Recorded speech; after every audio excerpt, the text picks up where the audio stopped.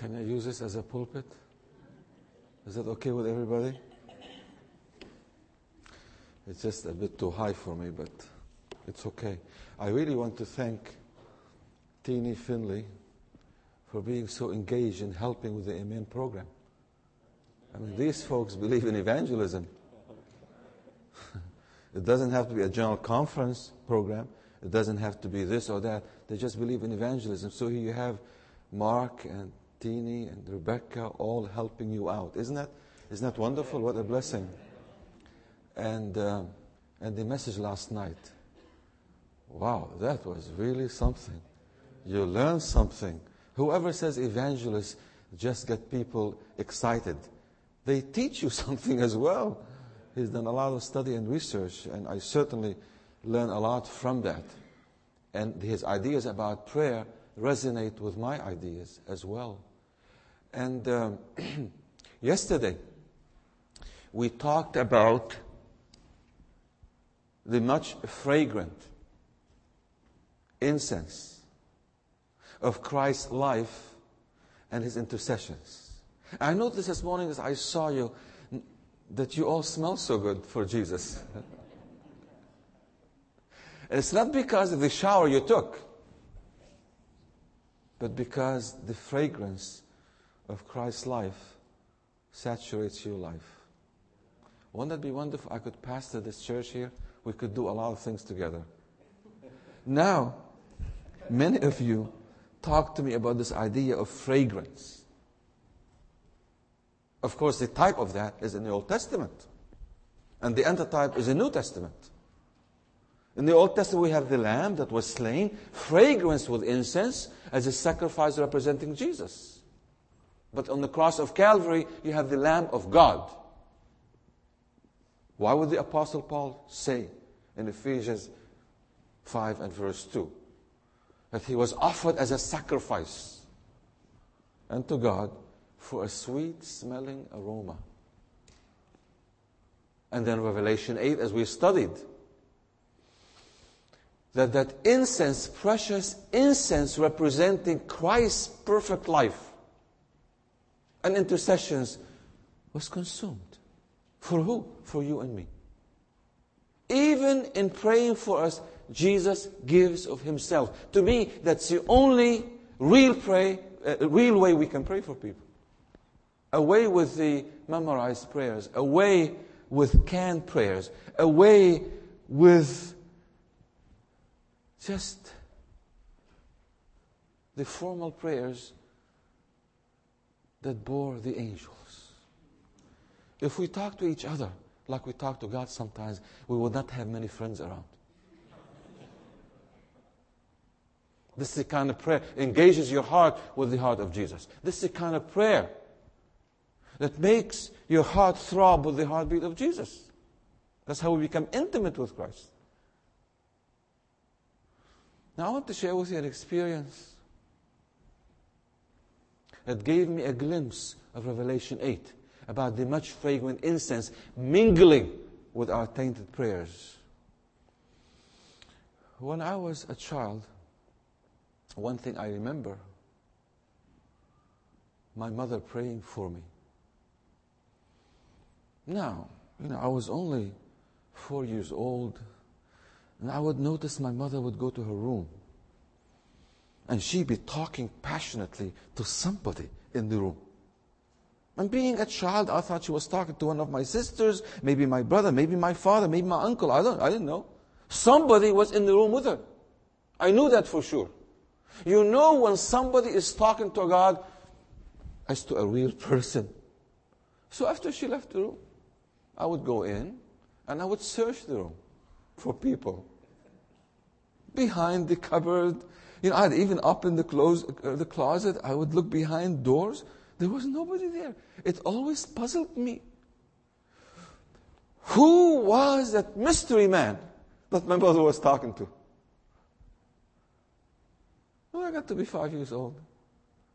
Build up some courage. And while she was talking to this mystery man, I would sneak in and see what was happening. And my mother would be kneeling raising her hands to heaven, tears coming down her face, crying out to God in prayer. Oh, my mother is talking to a real person. The mystery man is our Heavenly Father. What a man to talk to. And I thought to myself, wow, she must be praying about something very important. She must be praying about someone very important. As I listened, lo and behold, she was praying for me by name. Wow, you mean all these days my mother passionately crying out to God? I am the subject of her prayer? Am I that important to her? It made an indelible mark on my life till this day. How much as parents we need to cover our children with prayer? Like Job did. You say, well, my kids are okay. Even if they're okay, cover them with prayer. Trouble is around the corner. I met parents with the best kids who get themselves in trouble because we live in a very, very troubled world. My mother continued praying for me. You know, I told you I was born in Syria, south biblical city of Antioch, where the followers of Christ were called Christians for the first time. Continued praying for me. I left that part of the world when I was a teenager to come to the United States because of the political turmoil and religious persecution. The Adventist Church is outlawed in Syria. It has been outlawed for many years. It's against the law to be an Adventist. Never allowed to go back. My parents were never allowed to get out. And here, Philip Samaan studied in America, you know, got his degrees, was a mission in Africa. I've done many things in my life. My mother never failed to pray for me, passionately. I could even use this text to apply to my mother. She ever lived to make intercessions for me before God. And then when I was working at the General Conference, I got a phone call from some friend in Loma Linda saying that your mother is about to die. And I very much want to go to the funeral, but I was not allowed to because of the political situation. But one thing that brings a smile to my face. By the way, my mother never met my wife, never met my daughter, never heard me preach, never read any of my books. But there are so many things for me to tell her when I see her in the clouds of heaven when Jesus comes. And people tell me, well, how do you have closure? I mean, after all, you didn't see, you were not at the funeral. You know, I don't know if psychologically that makes any sense, but I believe the Bible helps with our psychology. Like Mark Finkley was saying last night. You know how the Bible helps my psychology? The promise of the Bible are true and sure that I look forward. This is my closure. I look forward to see my mother in perfection. When Jesus comes, I'll meet her in the clouds of heaven. I'm looking forward to that because there are many things I want to share with her. My mother died, and then my father followed her in death 6 months later. Within 1 year, they both passed away. And my father prayed for her, but somehow my mother's prayers to me were more memorable. But the reason I'm sharing this with you, because I'm told in that part of the world, when somebody is coming close to death, you have what you call a vigil. Not in a hospital, but in a home, where you have all the loved ones and friends around you. And they sing songs and share promise from the Bible. And that's how they say goodbye. And my mother, just before she breathed her last, she started hallucinating. And she began to imagine that finally her son Philip came from America to visit her and to say goodbye. She began to imagine that, I'm told. And as she began to imagine that, she was happy and she started praying. She started praying for me. And she kept praying for me until she breathed her last breath. My mother's last breath was passionate prayer for me, her son. The glimpse of Hebrews 7:25. My mother, my praying mother, gave me a vivid glimpse of Hebrews 7:25, how Jesus ever lives to pray for us. He lives forever. My mother prayed as much as she could, as long as she could hold on. Even her last prayer was her last breath. My mother gave me a glimpse of the praying Jesus. And she didn't know that, but the book you have is textbook. I don't know if you know this, I dedicate, and I just like to do this because I want to honor my mother. Every chance I have. That's why I'm very kind to elderly people. I encourage my friends to be very kind to their parents.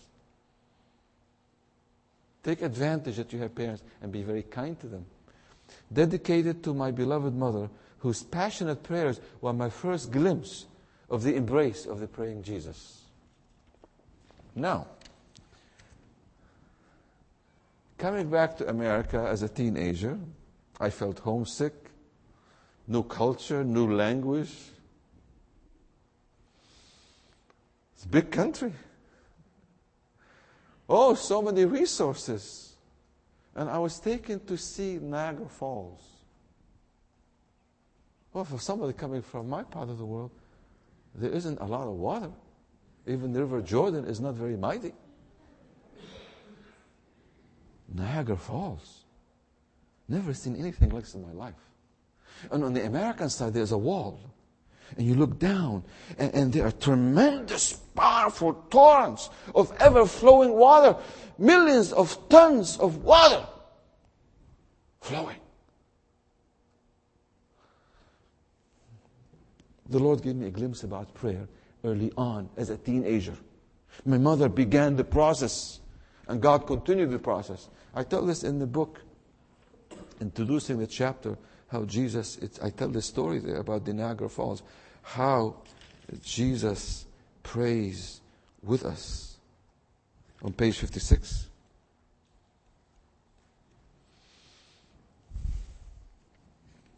Let me tell you, my friends, as a teenager, feeling homesick, wondering how God was going to lead me, I began to stare. I mean, just below, a few feet from your eyes, there is this tremendous torrent of water flowing, every split second flowing.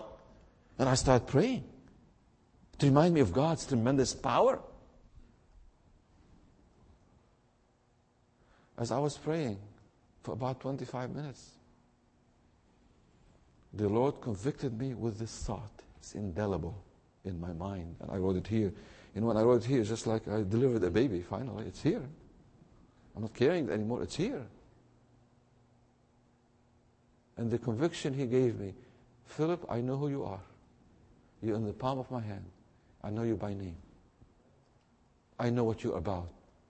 I'm leading you. I'll never leave you or forsake. I know you feel homesick. I know you miss your mother's prayers.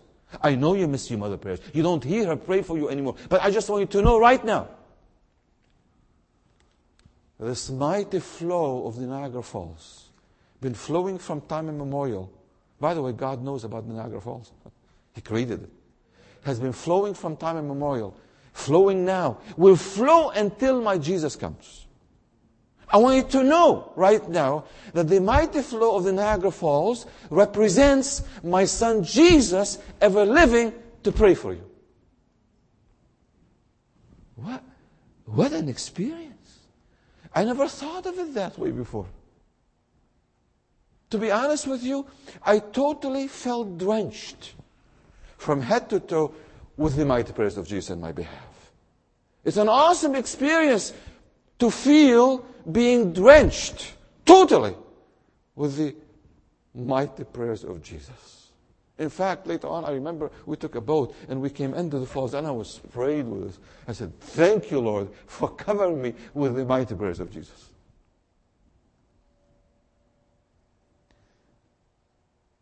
And then the second thought crossed my mind. Dear Lord, these are the prayers of Jesus. These are wonderful. Of course. The mighty, ever-flowing Niagara Falls represents Jesus praying for us. That makes sense. I'm all for it. But what about me? What about my prayer life? Lord, as I was praying, to me, in comparison to Niagara Falls, my prayer life it's just like a few droplets of water. That's all. A few droplets of water. When I really feel spiritual, God, it's like a little trickle of water. What do I do with my trickle of water of prayer? And I could hear him tell me. When it comes to praying, take your trickle of water of prayer and plunge it in the mighty flow of the Niagara Falls of Jesus' prayers. Go with the flow. Go with the flow. We all have trickles of water of prayer. Maybe heading in all kinds of directions. In an arid spiritual desert of our lives, arid spiritual desert of this world, go in different directions. A trickle of water of prayer doesn't go very far. Even if it touches the ground, it evaporates. It doesn't go very far. And the conviction came to me. Channel your trickle of water of prayer into the right direction. Channel it into Christ's prayers. Go with the flow. And that's why I'm connecting the much water of Jesus' prayers with the much incense of Jesus' prayers in Revelation 8. In Revelation 8, we know that our tainted, even smelly prayers, spiritually speaking, are to mingle. According to the Greek text, mingle, be mixed with the much fragrant prayers of Jesus. And now this experience with Niagara Falls is so much like Revelation 8. My trickle of water of prayer is to mingle with the mighty flow of Jesus' prayers. So Jesus and I can flow together. And let me tell you something. I trust much more Niagara Falls of Jesus' prayers than my trickle of water of prayer. Why not take advantage of our greatest prayer partner, Jesus? Why not take advantage of that blessing? And so whenever I feel tempted, and I do, we're all human beings, we have our weak moments when we get discouraged, tired, stressed out. Whenever I feel tempted to think, oh, dear Lord, how can I pray to you? You know, my prayer is smelly today. I mean, it doesn't smell very good. It's tainted with self. This comes to my mind. Philip, don't worry. You're okay. You're in the presence of God. Help is on the way. Jesus comes and he says, you don't feel adequate. I understand that. That's a good thing you don't feel adequate. You worried about your tainted prayer? Yeah, I do. It doesn't smell very good. I got the all-sufficient, as much fragrant incense as you need to cover your prayers. My friends, that's the message of righteousness by faith in Jesus. And the message of righteousness by faith in Jesus should cover every aspect of our lives, including our prayer life. How can we say His robe of righteousness covers us, and we cannot say His mighty prayers cover our weak prayers?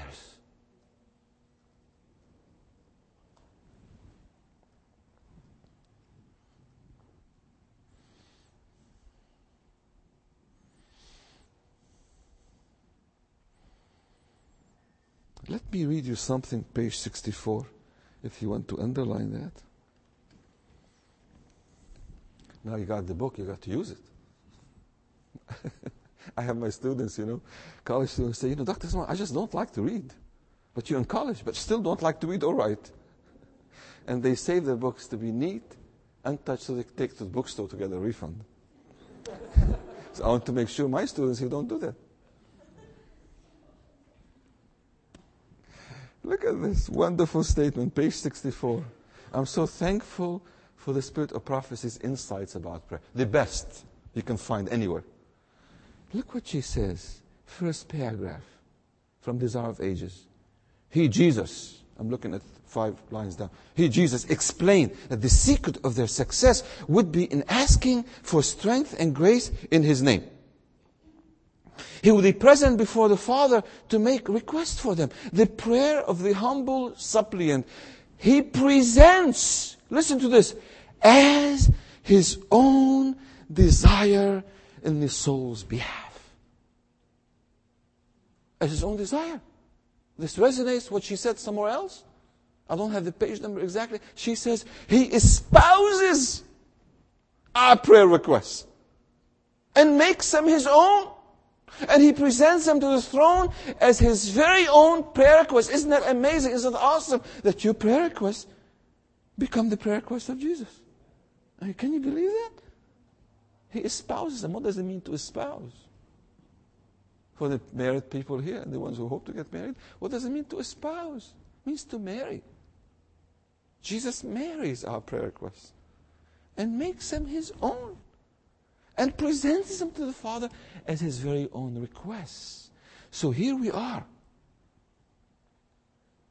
He presents as his own desire in that soul's behalf. Every sincere prayer is heard in heaven. It may not be fluently expressed. Please don't worry about this anymore. Don't try to analyze a trickle of water or prayer. It's not very pretty. It's just a trickle.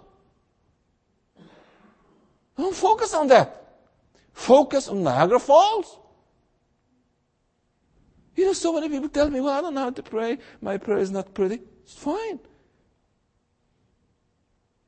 It might not be fluently expressed. But if the heart is in it, the heart, that's what God cares about, the heart. If the heart is in it, it will ascend to the sanctuary where Jesus ministers, and he will present it to the Father without one awkward, one stammering word. And look, I italicized the next few words. Why? Because they harken back to Revelation 8. Look what she says. This lady knew what she was talking about. She said, beautiful and fragrant with the incense of Jesus' perfection.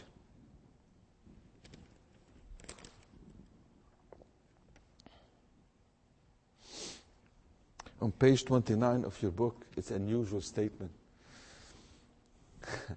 People would come to Sister White and say, Sister White, please pray for us.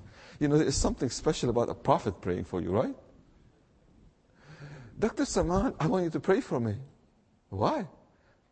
Because I like you. You're my professor. And you like me, But you are Dr. Samaan. Your prayers must be very special. I want you to pray for me, nobody else. They go to Ellen White, a prophet, praying for you. That must be very special. You notice in the quotation there, she says, people come to me.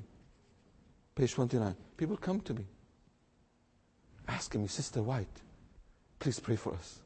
So I'm pleased to pray for you. But why not go to Jesus? That's interesting. But why not also go to Jesus, who is there to always pray for you?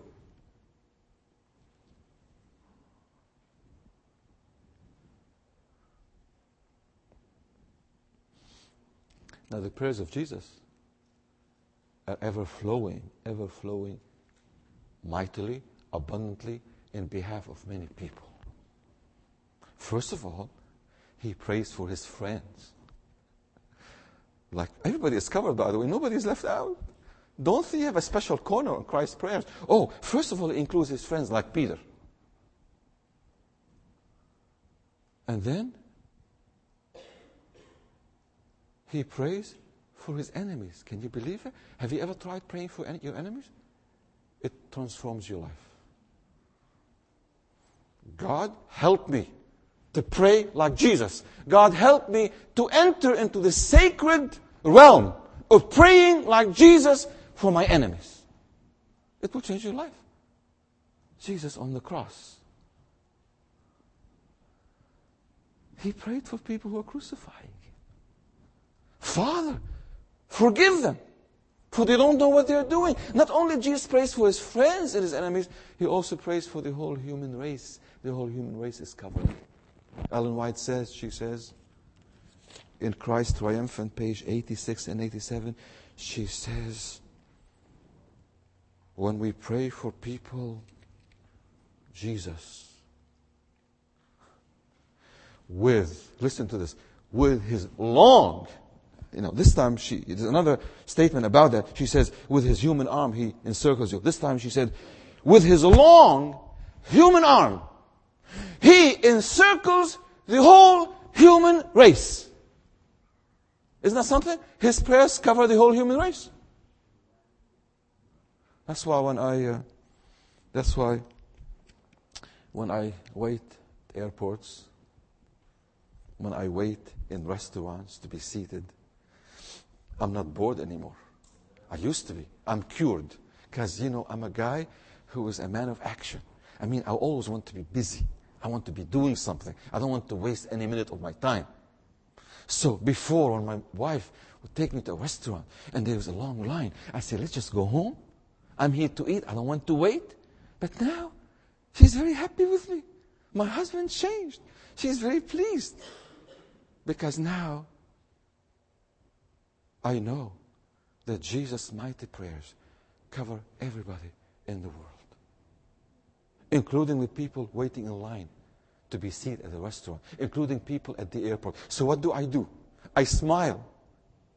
I say, wow, I'm going to have an exciting time. What kind of exciting time? Reading a magazine, newspaper? No. Work on my computer? No.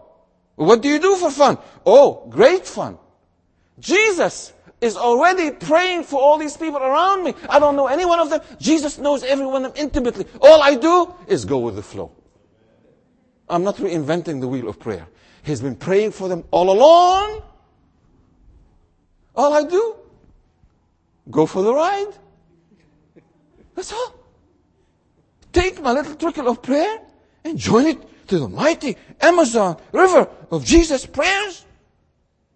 It does away with my complaints. Because, whenever I'm tempted, come on, what do I do with a trickle of prayer? How can you complain about not having enough water when you are floating down the Amazon river of Jesus' prayers? The sheer force of the current carries you along. Why be stuck with a trickle of water when you can be immersed in the mighty waters of the Amazon river of Jesus' prayers? So I just go with the flow. See? Oh, thank you, Jesus, for praying for all these people. I'll even know them. But you know them intimately. And now, I just want to go along for the ride. Do you mind? Oh, no, I don't mind. I've been waiting for you to join me. That's what happens when He places upon our hearts prayer burdens. And you all know what I'm talking about. This is coming from the heart of Jesus. He got millions of prayer burdens for people around the world. He's praying for. And He comes to you now, He trusts you. This should affirm you in your faith and says, by the way, I want to entrust you with a burden upon my heart. Like when Dr. Beats calls me to his office, the president of our university, he says, I want you to join me to pray for this person. He trusts me. Jesus trusts us. And He gives us a burden to pray for somebody. And so, here, I start praying. Well, I'm thinking of a particular incident, actually. Atlanta. Mechanical trouble. Flight is delayed. People get frustrated. Oh, I don't know if it's mechanical trouble or not, Man, this airline is no good and they delayed me last time, People talk about this petty stuff. And Philip Samaan transcends that whole environment and by the grace of God sits with Jesus in high places. Jesus, do you see what these people are talking about? Yes. We better pray. Huh? That's right. I start praying with Jesus. Say, Lord, I'm available here. Place a burden upon my heart. If there's somebody here who needs to know you, work it out. Trickle of water doesn't do very much, but the Niagara Falls cuts a path in the rock. Amazon River cuts a path in the desert. Makes a big difference. Let's make a big difference together, Jesus. And so, after I finished praying, the Lord impressed me to talk to a lady. Now, usually I don't talk to ladies like that. Because she was extremely beautiful. I'm a little guy, doesn't have much hair. I just don't talk to beautiful women like, she could have been Miss Georgia, for all I know. But now you're with Jesus. And Jesus is the most beautiful person in the universe. If you're in an audience with Jesus, you can talk to a lady from Georgia. It's okay. No trouble. Because Jesus and I were talking to her. We're praying for her. Now we're talking with her. And I heard her finishing a phone conversation. Oh, I just hate flying.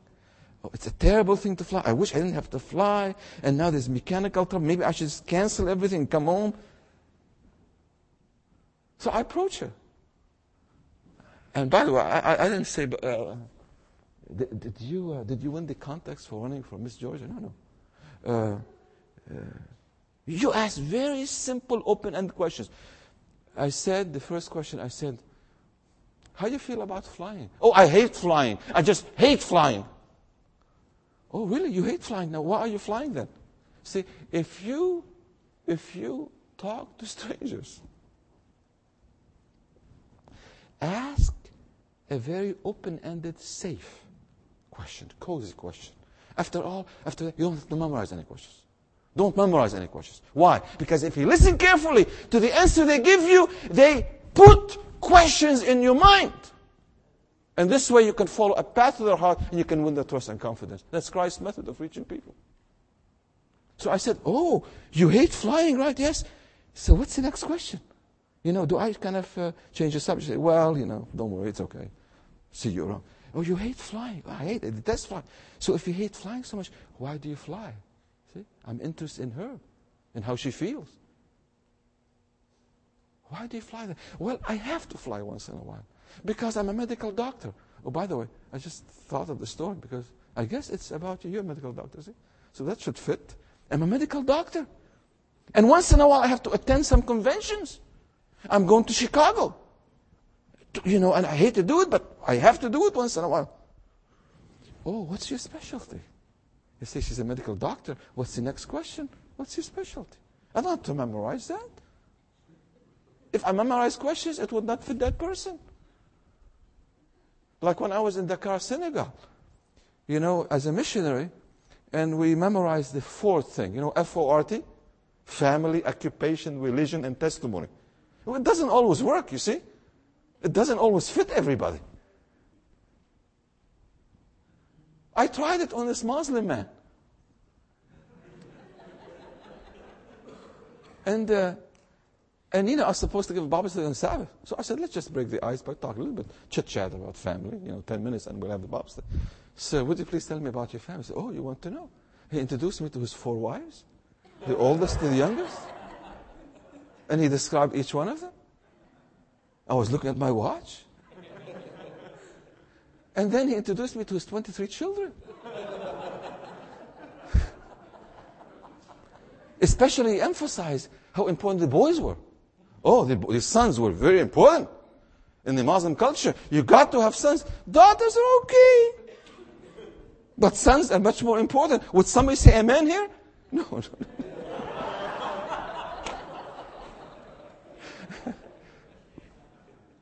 It took about an hour and 55 minutes, 2 hours. Wiped off my Bible study. He looked at me and he said, okay, now how about you? Because they're very reciprocal. They want to take it. He said, well, how many wives do you have? I just said, it was speaking in French. He said, une. He said, une, deux, trois, quatre. I said, no, une, seulement une. C'est tout. See, that's all. He said, poor man. In French, he said, le pauvre, poor man. The second question came, well, how many sons do you have? Of course, I have only one child, that's a daughter. I'm very proud of her. To me, she is like 12 sons, Well, how many sons do you have?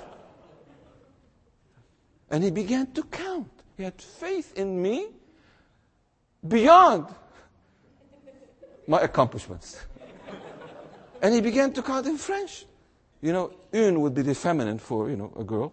Un, mean a man, a son. Un, deux, trois, quatre, cinq, six. He said, no, une. He said, un, deux, trois. I said, no, seulement une. Une fille, c'est tout. You mean you only have one wife? A woman? And now you have A girl? You don't have any boys? No. The man began to recite the Quran for me in prayers. For 5 minutes, reciting prayers from the Quran. For God to help me.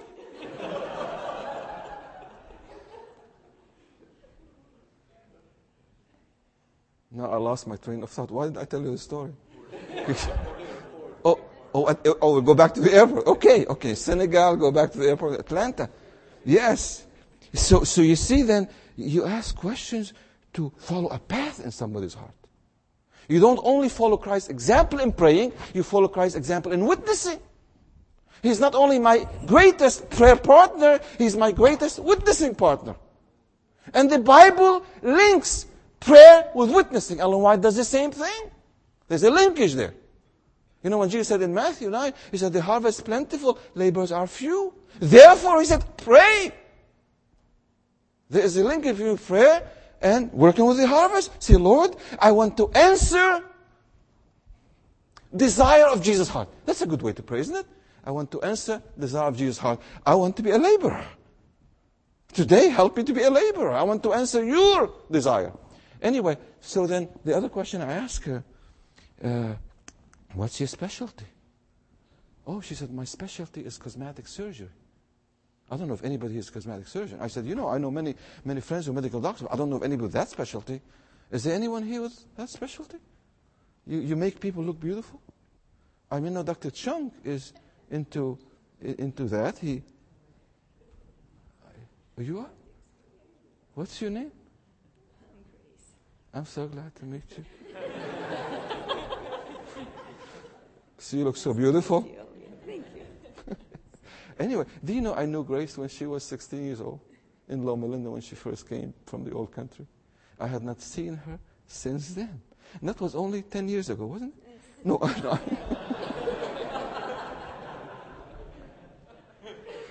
It's just wonderful to see you again. We spoke Arabic together. And that was, let me say, that was many years ago. Many years ago. And it's amazing to see her again. And so, anyway, she had cosmetic surgery. I said, I don't know my friends who are cosmetic surgeons. I said, could you tell me something about your work? See, I'm talking about her, not me. I'm the salt of the earth. Salt mingles with the food. If somebody invites you to eat a meal at their house, you don't focus on the salt. Say, by the way, Mrs. Smith, I really want to thank you for your wonderful salt. We don't talk about salt. We focus on the meal. We're the salt of the earth. We're the salt of people. Salt is self-effacing. So anyway, could you tell me something about your work? What do you do? She said, I just, make people look better. It's very rewarding to me to make people look better. I said, give me an example. She said, there is this mother who was getting ready for the wedding of her son, and she wanted to look her best. And so she saved some money and came to me a few months before, and we pushed and shoved and tucked and, pulled things around. And she looked really good, and she felt like she had a new lease on life. And that was wonderful. I feel my work is very rewarding. I didn't know where I was going with this. The Holy Spirit knew, but I was just simply, just following a path in her life. And I said, by the way, do the same patients come back the second time? Yeah, once in a while they come. After so many years, things begin to unravel a little bit. Things begin to shift out of place a little bit. This is a condition of humanity, my friends. Without Jesus, things shift around. And they come and we would push and shove and cut and, pull things around, and we hold people up a little bit for a few more years. I said, I'm so sorry to push this question further. I don't know what I'm asking, but I'm just curious. Does the same person come the third time? I never planned it. It just came to my mind. The Holy Spirit gave me this question. Come the third time? She said, no, not really. Never had the experience. Why not? Why not? That was the opening the Holy Spirit was giving. Remember, I was praying with Jesus. Niagara Falls was flowing. Niagara Falls does things that are impossible to do, humanly speaking. Why not? I insisted. Sir, you seem to be quite curious. I mean, why not? What do you mean, why not? Because After so many years, there's not much to work with. Things... Oh, thank the Lord that Jesus is coming. In a twinkling of an eye, He'll transform our lowly, ugly body into His glorious, beautiful body. And then grace will be out of business. Say amen to that. I said, she said, sir, there's not much to work with. I mean, why? Because they shrivel up. They just shrivel up. Yes. They shrivel up and die. In our southern diet, they just shrivel up and die. And there was silence there. That is the truth of humanity. That's the destiny of man. Without Jesus, I don't care how pretty we are. I don't care how rich we are. I don't care how many degrees we have. I don't care how high of a position we acquire. Without Jesus, we all shrivel up and die. That's all. And she began to be sad. And I was sad. So to kind of lighten things up a little bit. She had a great sense of humor. She said, sir, why are you so curious about this anyway? I mean, let me look at you. Yeah, she had a sense of humor. Let me look at you. So you look at me like this, from this side, by the way, where my nose can show. She said, let me tell you something. You need a lot of help yourself.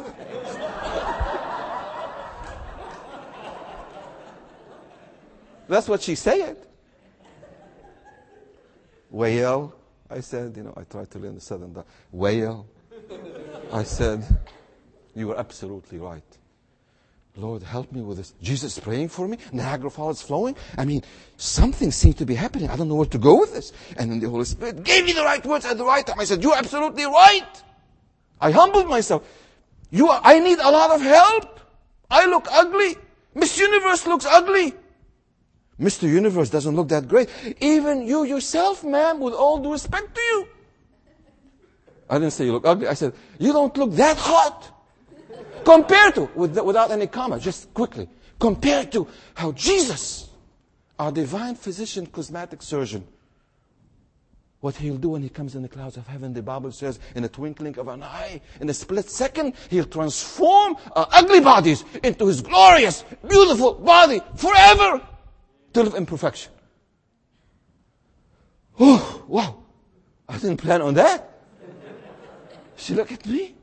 She said, well, I'm a Christian, but I don't go to church. I don't read my Bible. I don't believe in God very much. I haven't thought about God very much. Is this true? Is it in the Bible? Yes, it is. Show it to me. I pulled out my little Bible. I showed it to her. She said, I tell you something. If I believe this, it will impact the way I practice medicine. I'd be able to give people hope beyond shriveling up and dying. Are there more texts in the Bible about the coming of Jesus? Yes. So look, we sweat the little stuff. Before the Lord gave me this experience, I'd be sweating little stuff. How come the plane is not leaving? I cannot wait 5 more minutes. This is silly stuff. This is a divine appointment. Thank God the plane was delayed. Because we have an audience with Jesus in the atmosphere of heaven. And you see God is at work. God is for real. My friends, God is for real. Show the different texts from the Bible. I still have some time. Okay, different texts from the Bible about the coming of Jesus. I'm going to see my father and mother when Jesus comes. Wouldn't it be wonderful? Oh, they were shriveled up. Oh, my mother couldn't see the pictures we sent her. Some pictures I got, my mother looked really old with all the persecution and suffering. Now when I see my mother in the clouds of heaven, she'll be as beautiful as Eve. Isn't it wonderful? I'm not so much into looks, but even me, I'm going to look like a handsome dude. I tell this to my wife, and she smiles. She looks forward to that. I mean, she loves me unconditionally. That's why I don't mind comb my hair over. Some people do that. And she says, I like you the way you are. She just likes me. But can you imagine when Jesus comes, I'm going to see my father and mother in perfection? Here, time passed by. This one was excited. Now, her beauty did not intimidate me. Now, I was seeing God at work. She was just like a regular human being. And then they called us. We're to board now. And, being a frequent flyer, they called me first. And I said, well, you're not finished with the study. She said, I want to know more. I said, well, got to go. And I prayed the Lord, the seed I planted, may somebody else water it in her life. And I went and sat on seat 32A. I like to sit by a window always. And I was praying for this woman, reading a book. I forgot about it for a while. I was thinking about other things. And then I looked ahead, and this woman was walking through the aisle. She didn't know much about flying, so she was looking at the boarding pass and checking to see everything, if this is her seat. And then she came by me. And she looked up. She said, I cannot believe it. My boarding pass says 32B. I'm sitting next to you. Shall we continue the Bible study? My friends, that's a divine appointment. Believe me, it's a divine appointment. This is not Philip Samaan trickle of prayer. This is precisely Niagara Falls of Jesus' prayers. Only Niagara Falls can do stuff like that. Droplets of water don't do this stuff. Sat together, I couldn't believe it. I said, this is a divine appointment. God led you to come. She said, I'm beginning to believe in God more. This is a miracle. This is what I need in my life. All my degrees, all this, leave an emptiness in my heart. I need God to fill that vacuum. Tell me more about this great physician, Jesus. We talked all the way. I was heading to Sacramento. She was heading to Washington, D.C. We're going through Chicago. And I could tell she was smiling more and more. Peace of God was flooding her life. And she said, the plane is going to land Chicago. Could you please pray? Pray for me. I need God in my life. Now, I think we were kind of noisy because we're excited about dialoguing about prayer, about the second coming with Jesus. And we didn't realize that we were a bit noisy, her and me. And I prayed for her an earnest prayer.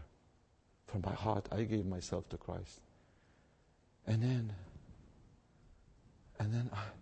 before that, she said, nobody ever prayed for me before.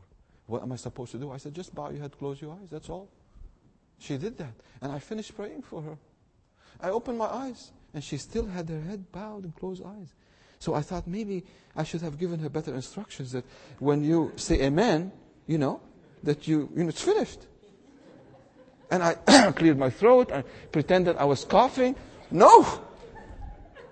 And the thought crossed my mind, maybe the Spirit of God wants you to pray. So bow your head and shut up and just start praying for this woman. He's not through with her yet. So I bowed my head and I started praying silently, and this woman started praying the most beautiful prayer, eloquent prayer, opening her heart to Jesus, saying, Lord, thank you for sending this man. I have this emptiness in my life. Lord, I'm a cosmetic surgeon. It's so wonderful to know you are the divine cosmetic surgeon. This hope that what you will do for us, human race, with all our problems when you come. And she invited Christ to come into her life. And the glow of heaven fell upon her face, and she even looked more beautiful than before. Inner beauty that comes from the peace that comes from the heart of Jesus. Now, after we finished praying, some of the flight attendants came to her and said, by the way, is it okay? I mean, is he bothering you? We all this commotion. She said, no, it's Jesus who's been bothering me. Oh, he's been tugging at my heart. He's been bugging me. I needed to be bugged in my conscience. And she said, this is what happened. So then I just retired, I just sat back.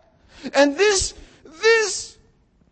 cosmetic surgeon who just met divine cosmetic surgeon Jesus. She starts witnessing to the flight attendants about the experience she just had in encountering the man Jesus. And I just smiled and said, go for it.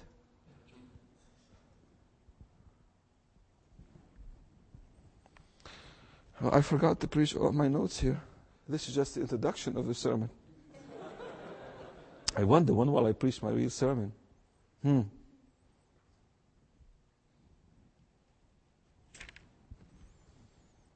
One more thing. Talking about Georgia, I live in Georgia. It's close to Southern Adventist University. I just tell you how only the fragrant incense of Jesus' prayers can make the big difference. Only Niagara Falls of Jesus' prayers can make a difference. And please listen to the end of this short experience. I was looking for a house in Georgia, little town of Ringgold. The folks in Ringgold think that people in Atlanta are living in a foreign country, because this is really, really South. And I enjoy the culture. Never lived in the South in my life. So when they hear me talk, you know what they say? This guy comes from the North, referring to me. They think I come from the North because I have a different accent. Well, I don't mind after 9/11 if they think I'm from the North. It's okay.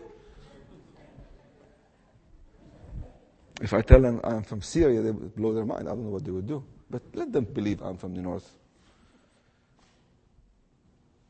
So I was looking for a house to buy when we arrived there some years ago. And there was a house I liked. Spent a few days thinking about it. Came back to look at it again, and there was a man, about 6'4", husky, big, strong, mowing the lawn. So I thought maybe he's the real estate agent, maybe the new owner. So he stopped him over. He said, "Sir, can I help you?" in his southern dialect. I said, "Well, I was looking at this house some time ago. I don't know if it's still for sale." He heard my accent, maybe the way I looked. And he said two things in reaction. He said,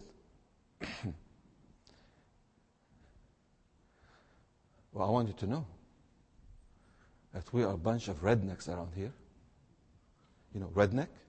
I don't know in California if you have any rednecks, but people who have rednecks, And the second thing he said, because we need no foreigners around here. Two things he said, rednecks and foreigners. Not foreigners, by the way. In the South we say foreigners. Can you say that with me? Foreigners. Now the message was obvious. I wasn't wanted. Before I had this engagement with Jesus, praying together and witnessing together, I was diplomatic, played things smoothly. "Thank you, sir. Have a wonderful day. Bye. Why get yourself in trouble with rednecks? Oh, they have enough trouble of my own." But now, I was coming to this encounter. By the way, every business encounter can be a spiritual encounter. That's what makes witnessing so much fun.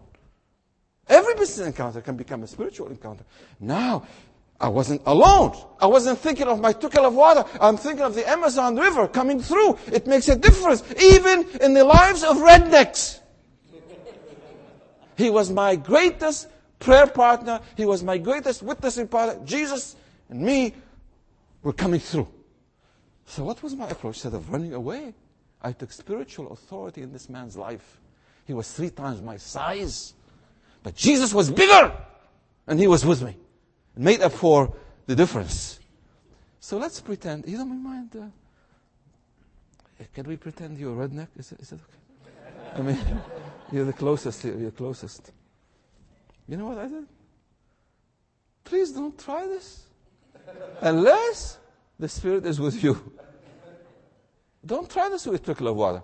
Don't try this with your smelly prayer. Don't. He'll smack you in the nose. That's what he would do. So I smiled. I said, "Isn't that wonderful to meet my first redneck friend?" Now, isn't that Philip Samaan? If you knew me when I was in high school, I was shy, inhibited, couldn't talk to anybody. But now Jesus made a difference in my life. You see, isn't that wonderful to meet my first redneck friend? The man was startled. He was shocked. Never experienced any foreigner like this foreigner. All other foreigners left him alone, but not this guy. How do you know I'm your friend? Because Jesus told me. That's why. You see, I'm in touch with Jesus. And He told me, you make a good friend. How would Jesus know? Well, the Bible says, people look at the outward appearance. But Jesus looks at the heart. And Jesus looked at your heart, and He told me that you would make a good friend. He looked at me, He said, really?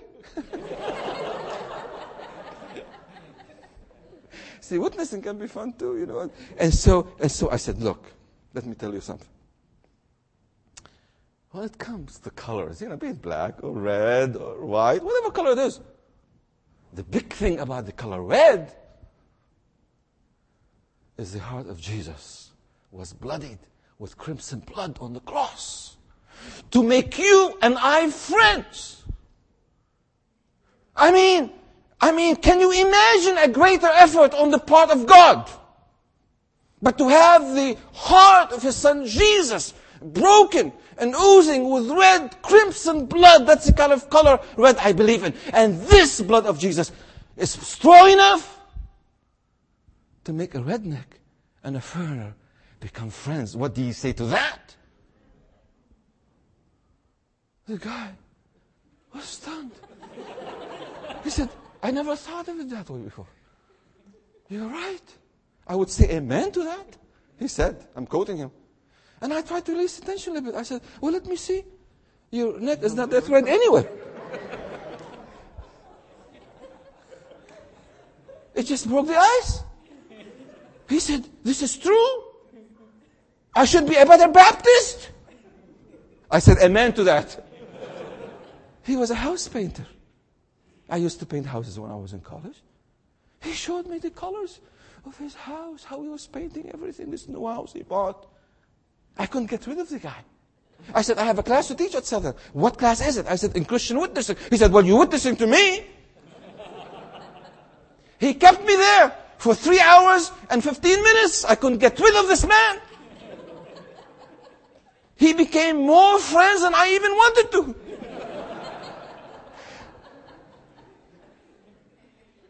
At the end, he said, God sent you here. Please pray for me. I need to experience Jesus in this real way. I was prejudiced. I thought funny thoughts about people. This picture about Jesus' bloodied heart with crimson blood, really, I cannot escape the thought. Pray for me. I prayed for him, and he gave his life to Christ for the first time. And he hugged me. And finally, he released me. I went to my class, and my students, I was late 20 minutes. They waited for me. He said, well, what's the matter? How come you're late? I said, I have a good excuse. What excuse? I said, this is a fresh experience I came from. I made an appeal to my students. I had about 65 students. I made an appeal for them to commit their lives to Christ, and 17 students stood up and gave their lives to Christ. Amen.